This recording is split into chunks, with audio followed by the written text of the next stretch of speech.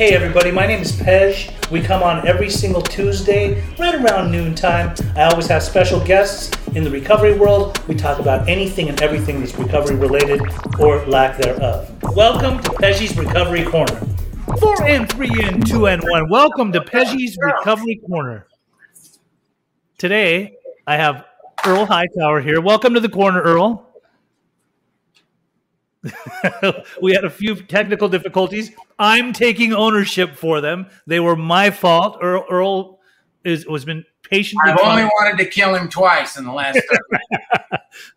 I want to say we were supposed to come on. The other bald guy is a lovely human being, by the way. That's right. How did you know he was bald? Did you even see him? I saw a picture of him. Okay. While you guys were floundering about trying to decide if this was a good idea at all. Well, I'm happy that you're here today, Earl.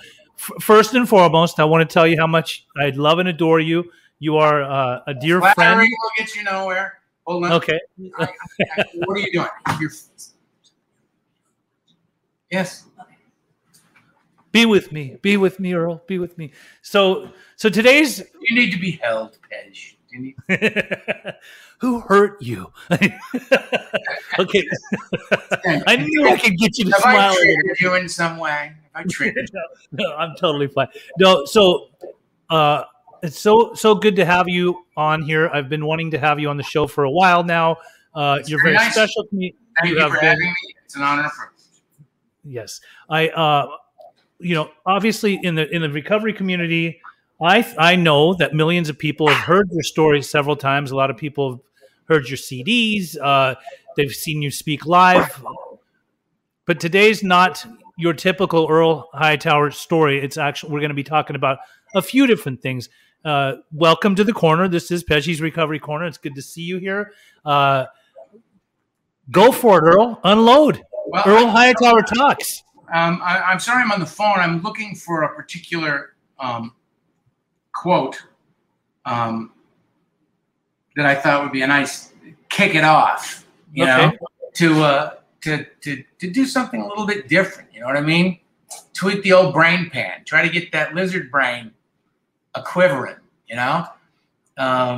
Get us to think outside the box. Just think. I believe that life is spherical. I don't believe that it's a linear experience. I don't believe that you're young, you grow up, you learn things, you're genetically predisposed to stuff, so you got to do that, and then you get old and you die. I just don't think that's right. Are we allowed to curse on this? You can curse on this. Or be naked, or You can do whatever. You can. Careful what you say to me. You can shriek. You can shriek if you want to, but I think the camera's a little bit too. Don't have a wide angle lens, huh? All right, so then I can just speak freely. Speak freely. This is. Right. I want to read this, and we can talk about that and other things. But sure. If you indulge me, all right. It's called God of Spinoza. Mm-hmm. When Einstein gave lectures at U.S. universities, the question students asked him most was, do you believe in God? And he always answered, I believe in the God of Spinoza. Baruch de Spinoza was a Dutch philosopher considered one of the great rationalists of the 17th century philosophy. Along with Descartes, according to Spinoza, God would say, stop praying. I want you to go out into the world and enjoy your life. I want you to sing, have fun, and enjoy everything I've made for you. Stop going into those dark, cold temples that you built yourself and saying they are my house. My house is in the mountains, in the woods, the rivers, lakes, beaches, deserts. That's where I live, and there I express my love for you. Stop blaming me for your miserable life. I never told you there was anything wrong with you, or that you were a sinner, or that your sexuality was a bad thing. Sex is a gift I have given you, and with which you can express your love, your ecstasy, your joy. So don't blame me for everything that others made you believe. Stop reading alleged sacred scriptures that have nothing to do with me. If you can't read me in a sunrise, in a landscape, in the look of your friends, in your son's eyes, You will find me in no book. Stop asking me, will you tell me how to do my job? Stop being so scared of me. I do not judge you or criticize you, nor get angry or bothered. I am pure love. Stop asking for forgiveness. There's nothing to forgive. If I made you, I filled you with passions, limitations, pleasures, feelings, needs, inconsistencies, and best of all, free will. Why would I blame you if you respond to something I put in you? How could I punish you for being the way you are if I'm the one who made you? Do you think I could create a place to burn all my children who behave badly for the rest of eternity? What kind of God would do that? Respect your peers and don't give what you don't want for yourself. All I ask is that you pay attention in your life. Alertness is your guide. My beloved, this life is not a test, not a step on the way, not a rehearsal, not a prelude to paradise. This life is the only thing here and now, and it is all you need. I have set you absolutely free, no prizes or punishments, no sins or virtues. No one carries a marker. No one keeps a record. You're absolutely free to create in your life. It's you who create heaven or hell. Live as there is nothing beyond this life. And if this is your only chance to enjoy, to love, to exist, then you will save you. And if there is an afterlife, rest assured that I won't ask you if you behaved right or wrong. I'll ask, did you like it? Did you have fun? What did you enjoy the most? What did you learn? Stop believing in me. Believing in is assuming, guessing, imagining. I don't want you to believe in me. I want you to believe in you. I want you to feel free in you when you kiss your beloved, when you tuck in your little girl, when you caress your dog, when you bathe in the sea. Stop praising me. What kind of egomaniac God do you think I am? I'm bored with being praised. I'm tired of being thanked. Feeling grateful, prove it by taking care of yourself, your health, your relationships, the world. Express your joy. That's the way to praise me. Stop complicating things and repeating as a parrot what you've been taught about me. Why do you need more miracles? So many explanations. The only thing for sure is that you are here, that you are alive, that this world is full of wonders. Awesome. Awesome. Let the bitching and complaining on the internet begin. So who's bitching and complaining? Oh, just wait. Earl? Just wait. Just wait. People, they're like sharks circling, right? I posted the other day, that there was a benefit to raise money for an Alano Club. By the way, I will not discuss a certain 12-step organization or membership or non-membership at all. I will not do that. Right. But there was a fundraiser for an Alano Club, which is a club that supports family members of those that have been afflicted by a particular illness. And I posted it on Facebook. And a couple of people started to really lay into me until a couple of other people stepped up and told them, you know, you should go fuck yourself. Right? and I didn't have to do anything. I just waited, and the community came and took care of me, which I appreciate. Thank you, community. Appreciate it very much. The real ones. Yeah, the ones that are actually listening, that aren't the ones that are looking for something to take exception with. Right. I believe is the correct way to say that. I'm not certain. So I thought that was an interesting. I'm not saying that that's how I feel. I'm not saying that that's what I believe. I'm saying that I think that adds to a spherical dialogue about faith, about belief. That it's not this linear, deal where you just, I think it's important. If your faith is shaky, if you haven't wrestled with that faith, Hmm. And that's for me. That's how I feel. I'm not pinning that on anybody. It's your faith is shaky if you haven't wrestled with your faith. It's important for us to challenge what we espouse, to be open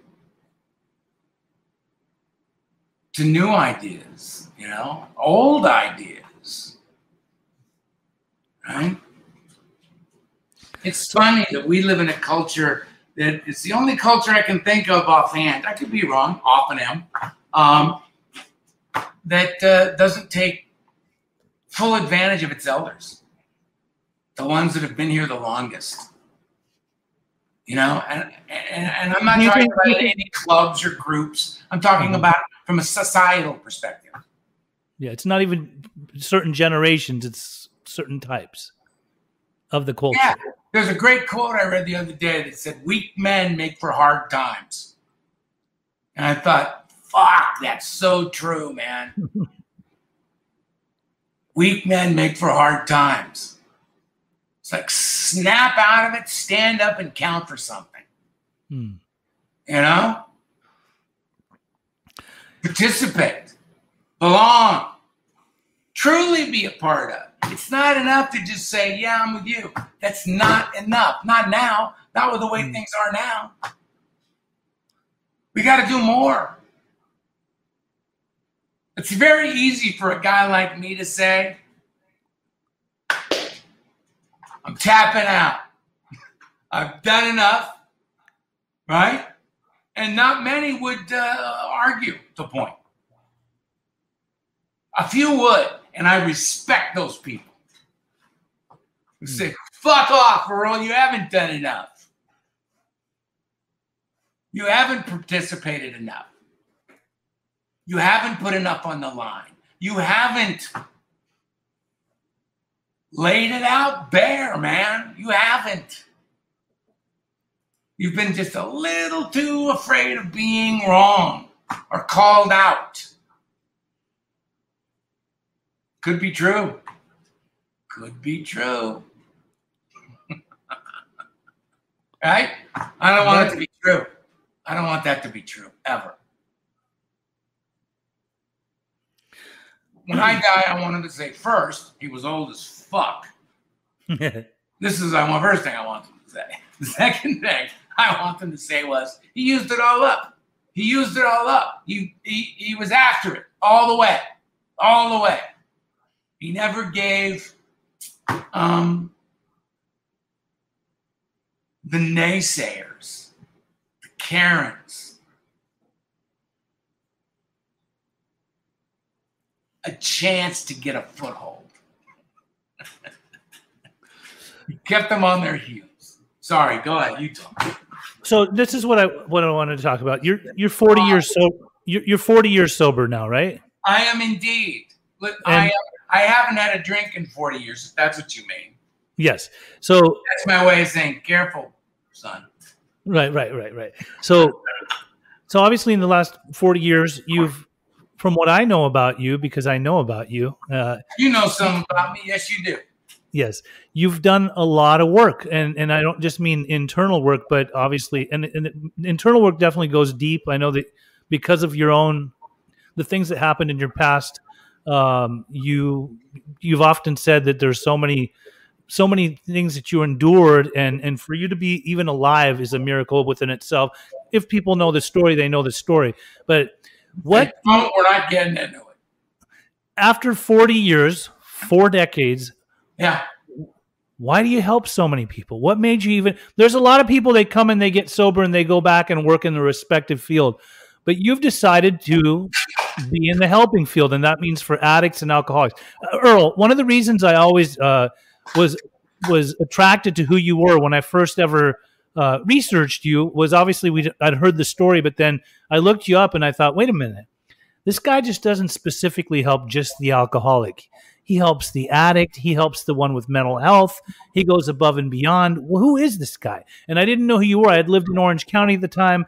I knew that you lived in LA, and it happened by accident or perhaps in God's world, but there are no mistakes. And I remember somebody said that you were going to be somewhere, that you were going to be giving a talk, and then we met out front, and this was in like 2014. And when I actually got to know you, I was like, this guy's a pretty humble dude. He's like down to earth. Like you can talk to him. He's everybody knows him, but he's not really stuck up about it or anything like that. He's not a snob.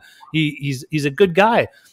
Well, I was very, very disappointed that there was no hair and makeup on this show. Well, you've got the wife; she's got the makeup. But regardless of the fact, so over the years, I couldn't help it. Go on.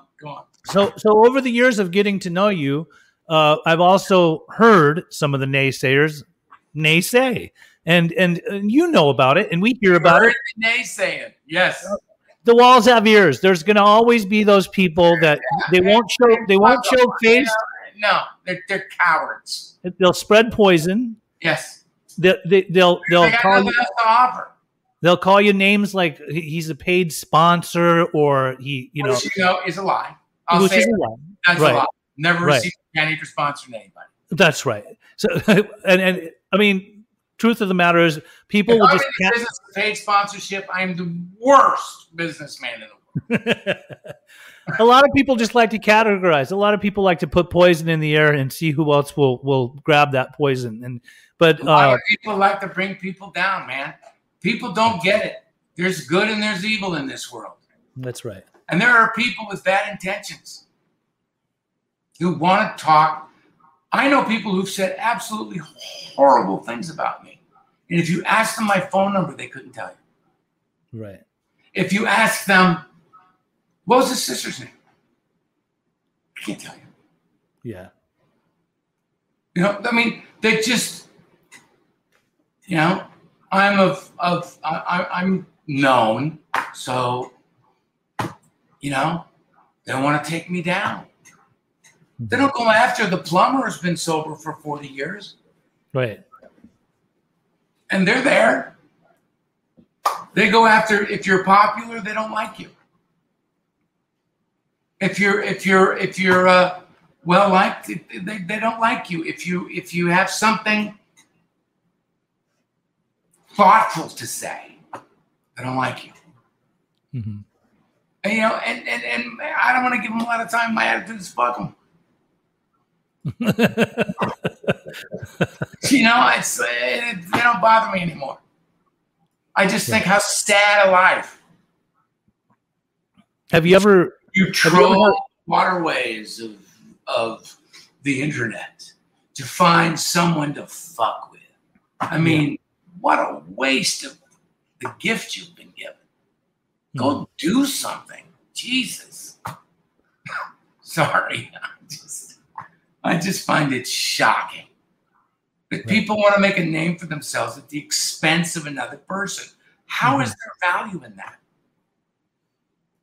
How?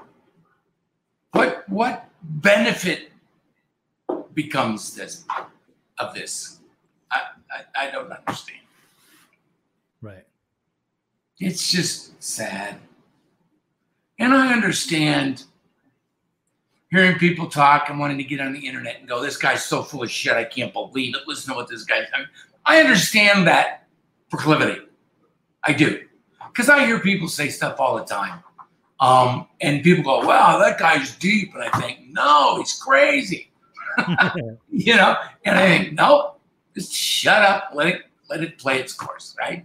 And it always plays its course. They come and go. I don't got to get into it. People don't need to hear from me about it. Yeah, the dirt always comes out in the wash. Yep, it does. And people get hammered, man. And they quietly go away. Right. I'm still here. I'm still here. After all these years. They haven't run me off yet, and if I have anything to say about it, they're not gonna run me off. Right. This is too. there are things that matter. I mean, human beings are fragile. They're impulsive. They're, there's a lot of negative things you can say about people in general. There's also a lot of people who are remarkably kind and generous and giving of their time and their energy and their thought and their caring and, incredibly bright and should be listened to. And we're too busy trying to be cool to hear the guy who's saying something profoundly significant, saying something that it could better us all. It's just, I weep for us sometimes, the things that we trap ourselves in, and that just don't matter. And caring does. I mean, when you look about the plight we're in, do you think an attitude of giving love could have a positive influence on our current state of affairs? Absolutely. I think so too. I think to give love to those we have a tendency to rail against. Let's not exclude them from that love. They need it. You can tell they need it. Go on. You got questions. You got stuff written down. Take us in another direction. I'm fine. You could say, on another note. Okay. I wanted to talk about this. So, Earl, go ahead. I mean, outside of, certain arenas where people have heard your story, there are some that know about your profession and there's some that have no idea. When I say you've helped countless others, you're an interventionist. You've done a lot of intervention. You've done interventions for years and years. When did you first started doing interventions? How early in your recovery? Well, it was a fluke, really. I had a business background in college. My studies were in, marketing, production, distribution. It was a business school, economics, things like that. That's what I studied. Right.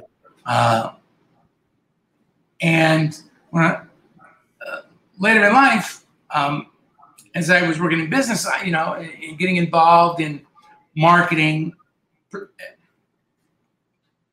in particular, I saw that a lot of these things that I was learning, were of great value. That, hey, guess what? These old-timers, who had really studied this stuff, had some very, very knowledgeable, interesting things to say about this that were directly applicable to what I was doing. So I started to learn this stuff. And I was working for a relatively large company at this point and was doing well. And they had, back in those days, they had programs where employees could take advantage of trainings. If you wanted to be trained in certain elements of your particular area, they would pay for you to get further training. And there were these interventionists with the original guys out of Minneapolis, Minnesota, from the original Institute of Intervention, right? And they were sending out a couple of trainers, and they had said to me, "Do you want to study under these guys?" And I said, "Okay, when a door opens, walk through it," right? So I said, "Sure." And I went and studied for 2 weeks under these guys, and they just blew the top of my head off on different ways to approach a human being, how to de-escalate situations. I mean, they had this wealth of knowledge that was applicable in so many different ways. So I studied under these guys. And a couple of weeks later, this hospital that I was marketing for said, we got a kid who's strung out on cocaine. Go get him. I was like, okay. Me? And they went, yeah, you, go get him. I was like, all right. So I went, I sat down, and I talked with the family.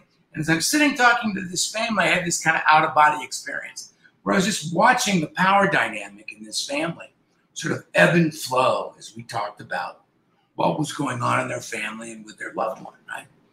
And I felt like I could see the problem presenting itself to me, declaring through the family. Yes, through the family, it was declaring itself to me. Right? Mhm.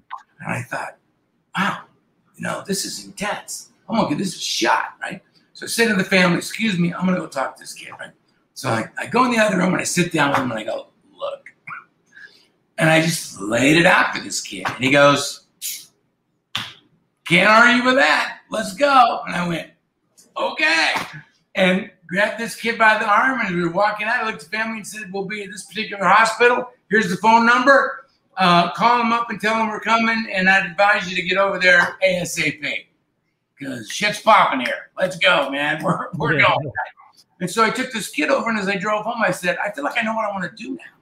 Because I felt like I had a level of understanding, a level of awareness with this particular circumstance that was a value that I didn't know I had. Can't take credit for it. It's not something. There was no decision made by me, right? I was not in the decision-making loop on this, and I jumped in. And I've been an interventionist for 35 years, and I've done thousands of interventions.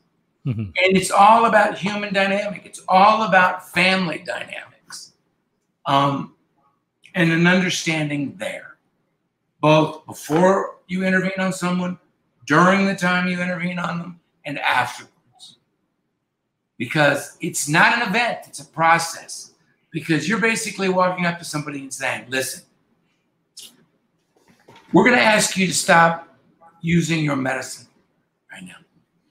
The thing that you think protects you from the demons that are just right behind you. And we're not going to leave you alone. We're going to be there with you, and we're going to take care of you. And I broke the cardinal rule there and self-disclosed. I said, God, I'm one of you, and I'm going to lay you down. He said, okay. And he came with me. And I've been doing this, way too much of this, for 35 years. Most anybody that knows me would tell you, Earl's work-life balance is a bit askew. And they would be correct, right? There's nothing like it, man. There's nothing like jumping through the looking glass and grabbing a guy who's on the brink, and bringing him back, and helping the family understand that they're a part of it. They're a part of this dynamic. Mm-hmm. That this doesn't live in a vacuum. It's not just him. It's the whole family. That they've somehow managed to accommodate this horrible illness within this family. And we got to get out. You can't sweep it under the rug. You can't send him off to treatment and then bring him home and he'll be a good little boy and you won't have a problem anymore. It doesn't work like that. So you got a lot of work to do. And I think that most interventionists do not do.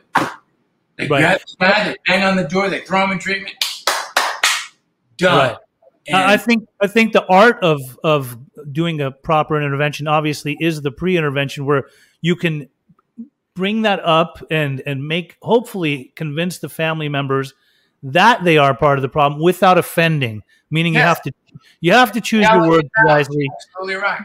You don't want to put anybody down. You want to tell them they did the best that they can, but you got to make it apparent to them. They got more to do. They got more to do. And then you got to. Then I mean, obviously, I do a lot of interventions in the Persian community, and they'll tell you we'll listen to everything. Are you telling me that there's a problem of this type in the Persian community?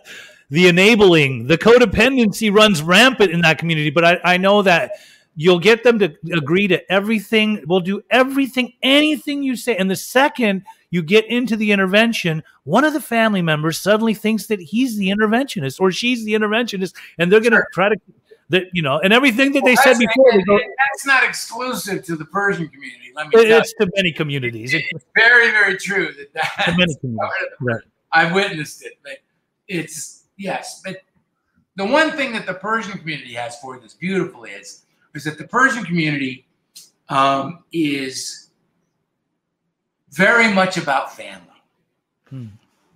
That in the Persian community, there's a core connectedness connectedness that exists within the family, within the community, that is very powerful and very strong. And as much as that's a negative in trying to burrow through all of these defense mechanisms that have been put in place to protect one another, right? You got to get through that to get to this individual and get the support of the community to do it.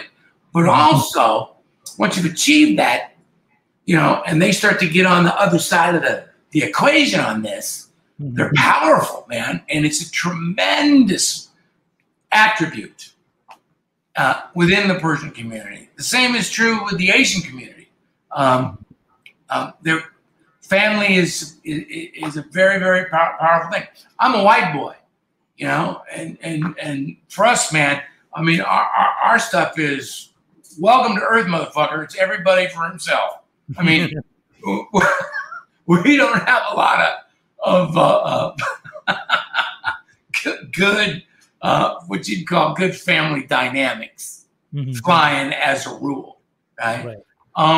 And we used to, and it's kind of sad that we no longer do. We could learn a lot from cultures that have this. What has been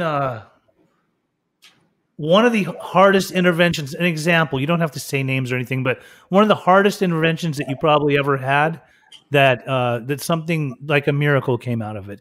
Does anything stand out to you? God, there've been so many, and you have to understand that in full spectrum behavioral health intervention work, right? You've got addiction, you've got mental health issues and concerns, you've got family dynamics, you've got all kinds of stuff. Working as a disadvantage towards what we call the identified patient, or the individual in the family who demonstrates as the one who is an addict. The IP. Families, the IP, yes. And families have a tendency to point and go, you see that guy right there? He's a maniac. We got to do something about him. Right, he needs to be in treatment forever. And we need to do this, and and you're just like, all right, everybody take a deep breath, right? And you just kind of calm it down, bring it down a notch. And you start to go to work, and you start asking questions. And you find that this has been going, that Uncle Lou was drunk his whole life, or Aunt Betty, went to sleep in a rocker with a bottle of gin in her hand and never woke up, when she was 94, and on and on and on, that there's just rampant addiction and alcoholism in these families, right? And the identified patient you're going after, on paper, didn't really have a shot here. He was destined for this, right. And I think the thing that you find is that culturally, addiction has become a part of our language. We talk about addiction now. We talk about behavioral health issues and concerns, where before it was verboten, total taboo. Taboo, major stigma attached to it. To be discussed. Uncle Louie went on vacation. Right. On vacation. Or Uncle Ed joined the Marines. He's actually doing 4 years in Avenal for, was in a blackout drunk and tried to rob a bank, and got 4 years, right? So he went into the Navy, what everybody's told. And on and on and on and on. That's the kind of stuff but now we talk about it freely. And the worst cases, honestly, are the ones where addiction is one of the lesser issues or concerns within the immediate family. That mental health issues are dramatic and running the show. Like the fraternal head of the family is dealing with malignant narcissism, and is not going to give up control of this intervention to anybody. Right. You're asking for X amount of money, he'll pay you twice that, but he's going to run the show. Now, me, I like sleeping at night. So I just shove the check back across the table and go, good luck. I'm out. You want an expert? I'm an expert. But if we're not going to listen to me, I got other things to do. If you're going to do it, because you know that when this goes sideways under your direction, and it will, you're going to look at me and go, you screwed this up. And right. I didn't. My mistake was I allowed you to take control of something that you know nothing about. So no, I won't have anything to do with this. So you have to be very careful. And I think some of the worst stuff, one case went from a guy threatening to shoot me, right? Which I had a very significant reaction to. From that to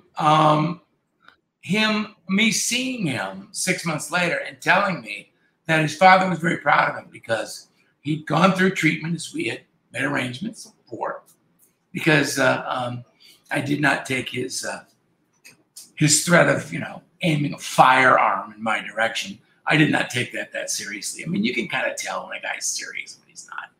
And this kid was, he was playing gangster. There was nothing OG about this kid, right?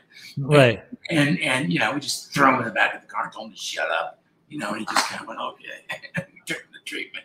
And he was just alight with recovery a few months later. And his family was very religious, and he was leaving to go join the Israeli army and serve in the Israeli army, do a bit there, because he knew that would make his father proud. And that's what he wanted, really, more than anything, was for his father to see that he had changed, and that, he was, he was going to support his community by serving in the military, right?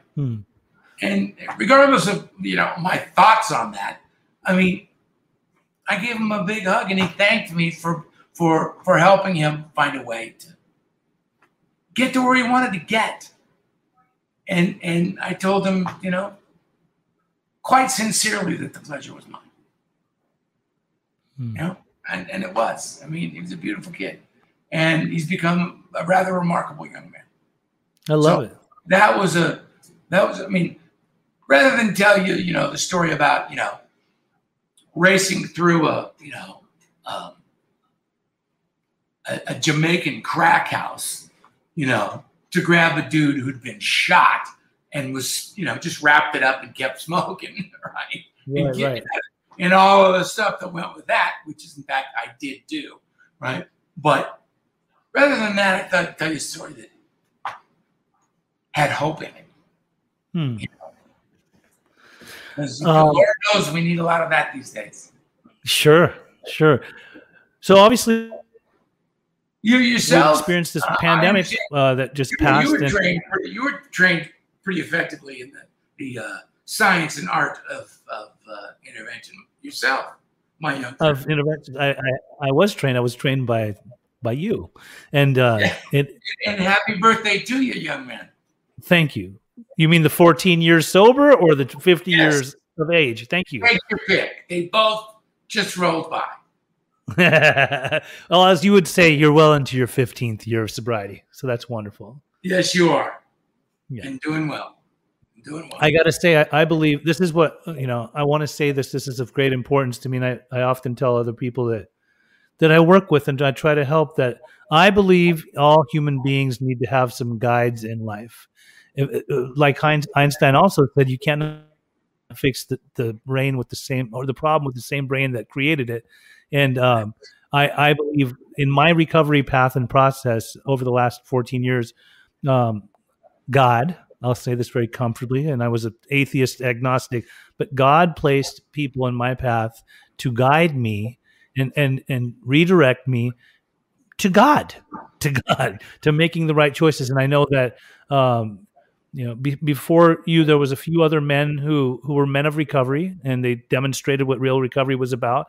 And then when I met you, You've helped me immensely in many different aspects in the recovery process, in relationship, tumultuous relationships processes. You never told me. And you know that everything that I passed down to you was passed down to me. Yes, I do, and that's by other men. And I believe that's the respect that we have to show. Like you said in the top of this whole broadcast, was respecting the elders that actually have the wisdom that help us become who we are. Women, men and women. And men and women, yes. I stuck with the men, but many a female has leaned over and whispered in my ear and sent me in a different direction. Right. Told you what was good for you. Yeah. Told me what was what. Right. Yeah. So, and I thank them for it. Right. You supervised me for 2 years on doing interventions. I know that in this last year when we had this pandemic, I found it quite amazing that from what you had told me, because you didn't really leave your bunker for about a year. And I think that you did count a bunch of interventions on Zoom. If I may, I took my model of intervention and I stripped it down to the studs, man, and rebuilt it. Right. Because I felt that was necessary. And, I did, I stopped counting after a while. But when I stopped counting, I think I was 32-1. Wow. 32 people. I was successfully got into treatment. And I'm still hunting that one little bastard. What's interesting is you were doing them from Zoom, which I found amazing. That you're actually able to pull it off and people to listen to you through a computer screen. Me, I think right when pandemic first hit, I was actually doing one, and I told you about this one. I went to the people's house and I left my mask in the car. And when I showed up there, the mom and dad, they both answered the door with masks on, and the brother had a mask on. And here I'm thinking I should probably go back and get my mask, but I'm already in the door. And I sat down, and the IP, the one that I was there to see, came out of he was sleeping. He came out of his bedroom and he sat down and we started talking, and everybody started talking. And then the next thing you know, I got cut off by him, and he looked at me and he said, "Excuse me, where's your mask? How can I listen to a man that comes here with no mask on?" And I said, "You are absolutely correct. Let me," he goes, let's walk out to my car and I'll talk about getting my mask. I wanted to go to my car. I wanted to go to my car, and I would have taken it with me. But the thing is, he said, "Don't worry about going to your car. I have an extra one for you." And he went and got one straight out of the packaging. Oh, the times that we're in, Yes. But, so you stuck it out. You hung in there. I stuck it out. Good man. What an honor and a privilege to have you on the show. We can't be done. You want to keep talking? Sure. What else do you want to talk about? I want to hear more about you. People are tuning in for you. I'm not that important. I think everybody bailed when we started a half an hour late. It doesn't matter. I think it's just you and I hanging out, man. That's right. Well, we got to have our time together again. Yes. It's nice to see I enjoyed immensely. Yes. And the family's good and healthy, and the dogs are healthy, and the dogs are healthy. The family's healthy. Everybody's getting healthy and healthier. I miss you. I haven't seen you in person in a long time, I'm moving back to California. Lori, my wife, is the hot. Yay! My wife she's the real estate ninja, man, and she's seeking out properties. Get a little land, get a little. But not in Los Angeles. No, I'm not. I'm staying out of the crush. I know you're burnt out on LA traffic. You're burnt out on that. Out of that. You know me. I love LA. California boy. I need to smell that salt air. There you go. And the orange trees and the lemon trees and yeah. I can't deny it, man.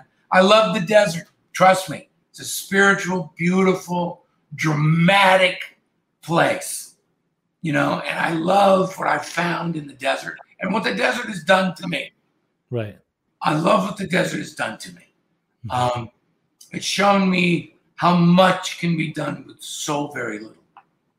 Right. And it's a dramatic, meditative place.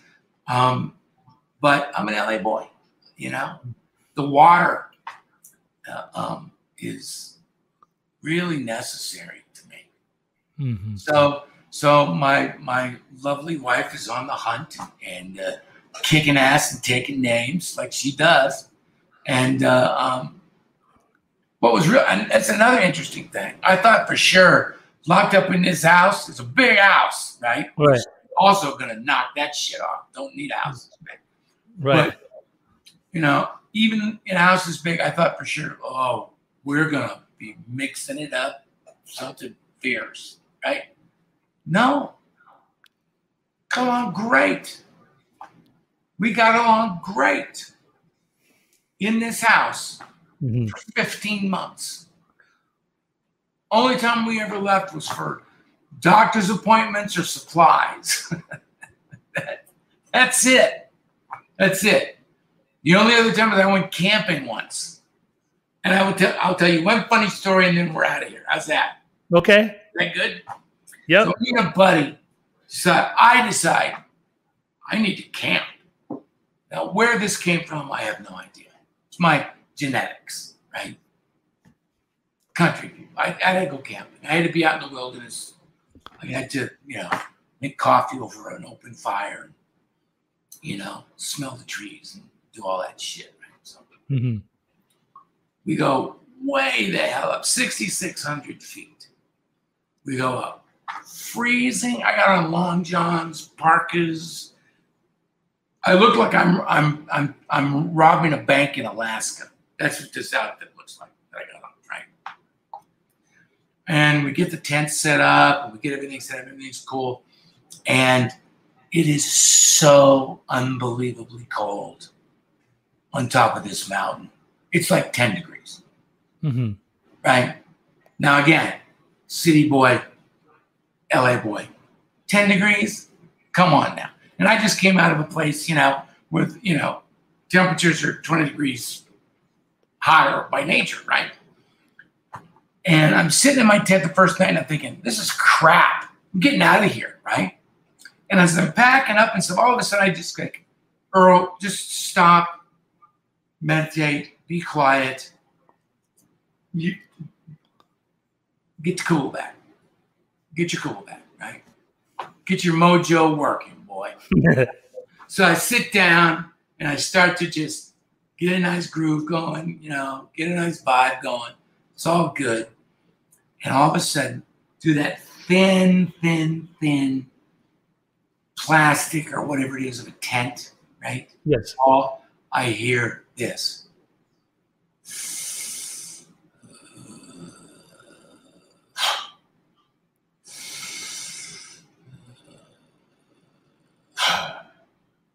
It's a bear. Oh my God. There's a bear sitting like here. I could touch him with my hand on the other side of my tent, outside my tent. It's a goddamn bear sitting there. Right? No, I sit there going, I can't sit here with a bear. My buddy's in this other tent, right?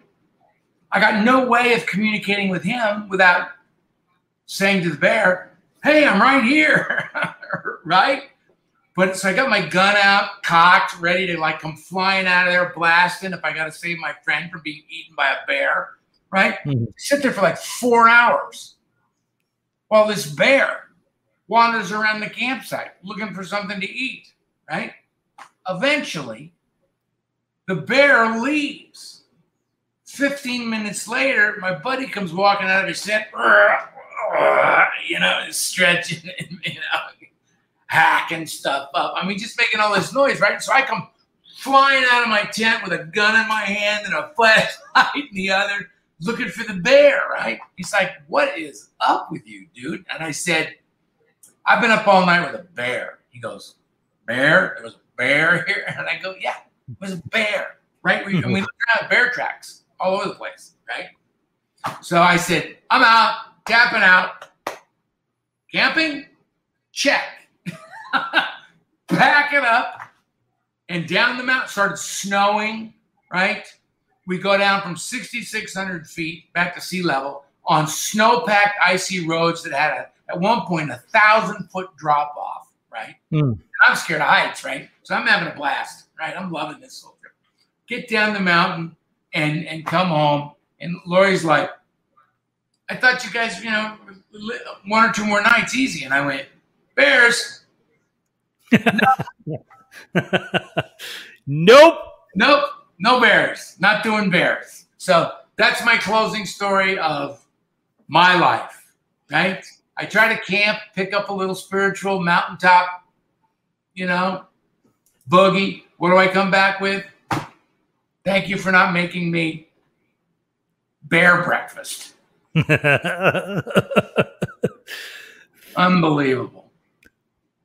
I love this show. Thank you for being on here today. I love you very, very much. I can't wait for you to move back to California so we get to hang out in person. Love you too. And keep the show rolling. Keep it going. Good stuff. Have a good rest of your evening. And thanks to all that tuned in. Talk to you soon, bro. Talk to you. Bye-bye.